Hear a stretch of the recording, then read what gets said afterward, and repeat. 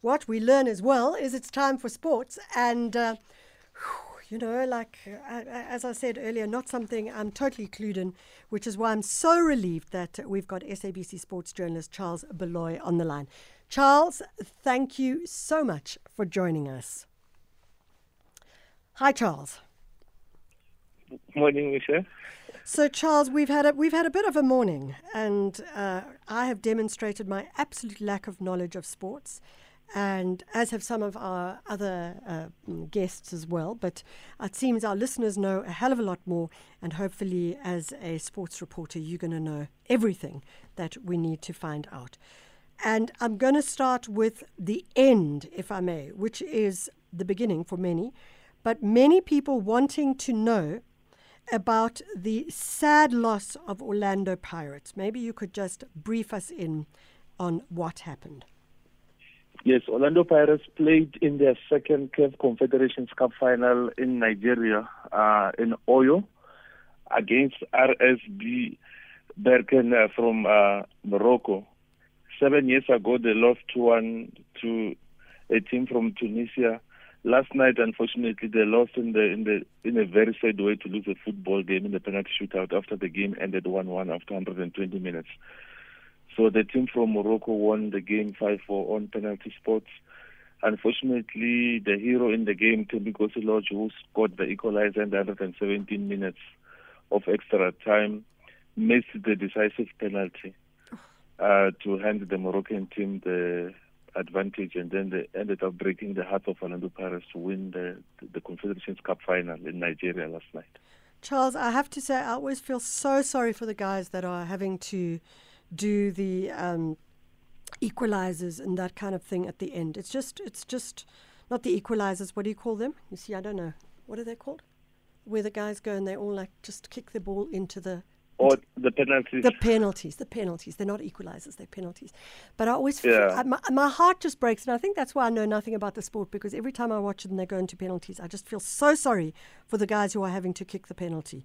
It must be so And awful. in the penalty, someone has to miss for someone to win. Oh, it doesn't demonstrate skill at all. It just demonstrates luck, surely. Yeah, it's a lottery of luck. It's all about the luck on the day. You see, the Lady Luck smiled on the Moroccan team. It's all about Lady Luck. Yeah, Lady Luck, she smiled then, but don't worry, she's going to come back and smile on us. Let's talk about the Athletics Diamond League meeting in London. What's going on there? Yes, there's a Diamond League meeting in London. This is an opportunity for us to have an opportunity to look at some of the competitors who will be running against our own later. Remember, in July, the whole world will converge in Oregon, in the United States, where they will be taking part in the World Athletics Championships. So tonight, the Diamond League has started. Some of our athletes are now starting to go to Europe to try and run the qualifying times.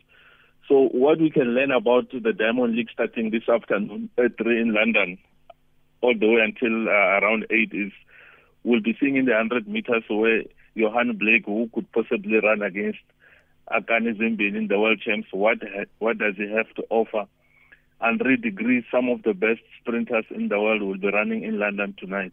So this will give us an indication of the competition that the likes of Omonyala and Akani Zimbin will be up against in the USA later in July this year. So the Diamond League is starting. There will be fantastic events like the 400-meter final women, 100-meter final women, the 100-meter final men.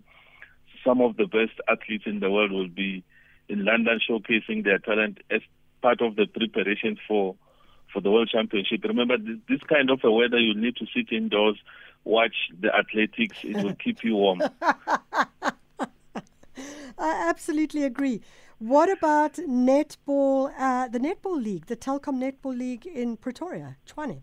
Yes, there's a Telkom Netball League in Pretoria. It moved from Durban to Pretoria at the Hartford Arena in Tshwane. So today we have some brilliant matches starting at 10 o'clock. The Diamonds will be playing against the Alus. Then the Kingdom Queens at 12 against the Baobabs. The Flames against the Crenums at 2. Comets against the Sundays at 4. And then finally, the Southern Stings will close against the defending champions, 7-time winners, the Jaguars.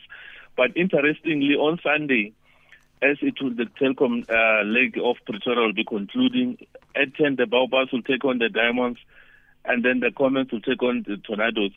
And the final match on Sunday, which is very interesting, is the Spa Proteas Women's National Netball Team. Yeah. They'll be playing against the SA Men's Netball Team in a practice match. It's going to be interesting, the men taking on the women to close the leg of the Pretoria League. So people didn't know out there that men can play netball, and I'm telling you that the men will beat the women tomorrow. We look forward to talking to you about that one then.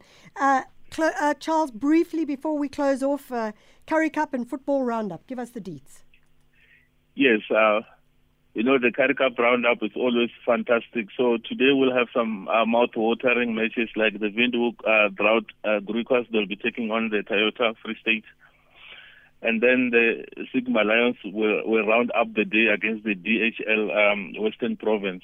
So these are some of the wonderful matches to look out for in the Currie Cup. It started last night with the Bulls winning. Yeah. So tonight it's also an ideal weather condition. It's cold but not raining to enjoy some rugby. And then those who are not into rugby can always, yes, the Blue Bulls won 43-37 against yesterday. So those who are not into rugby can always switch on their television channel to watch the end of the EPL, where it's going to be between Manchester City and Liverpool. They are going to the last game of the season separated by a point. Liverpool are at home against Aston Villa. They are at home against Wolves. Yeah. So they need to win that game and hope that Aston Villa, who are coached by their legend, Stephen Gerrard, playing against Man City, do them a favor and beat Man City at home. What Man City need to do is to win the game and lift the trophy at the Etihad Stadium. Well, it doesn't matter what happens between Wolves and Liverpool that side. We can only say may we have some kind of electricity and power, because otherwise we may not be watching any English Premier League whatsoever. So let's hope it goes right. Charles, thanks so much for joining us and keeping us updated. If it weren't for you, we would be absolutely clueless. It's always my pleasure, Michelle. And I say to our listeners, they must be warm and stay indoors and enjoy the sporting festivities. Charles Baloyi, SABC sports journalist. Stay indoors, stay warm. Jeff Nong sent us a WhatsApp saying, "Morning, Michelle. Thanks for a great show as always. I have a 9-year-old brandy named after me. My grapes are the ones used to distill cognac. I'm based in Ventersdorp. Size of the vineyard is 10 hectares. Jeff, that sounds really, really interesting. So you see, anybody can make a good old brandy if they need to.